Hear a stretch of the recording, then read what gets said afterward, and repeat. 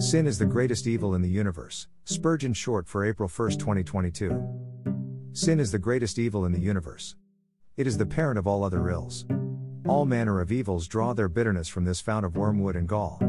If a man had every possession mortal could desire, sin could turn every blessing into a curse, and, on the other hand, if a man had nothing for his inheritance but suffering, but stood clear from all sin, his afflictions, his losses, his deprivations might each one be a gain to him. We ought not to pray so much against sickness, or trial, or temptation, or even against death itself, as against sin. Satan himself cannot hurt us, except as he is armed with the poisoned arrows of sin. Lord, keep us from sin. Lead us not into temptation, but deliver us from evil.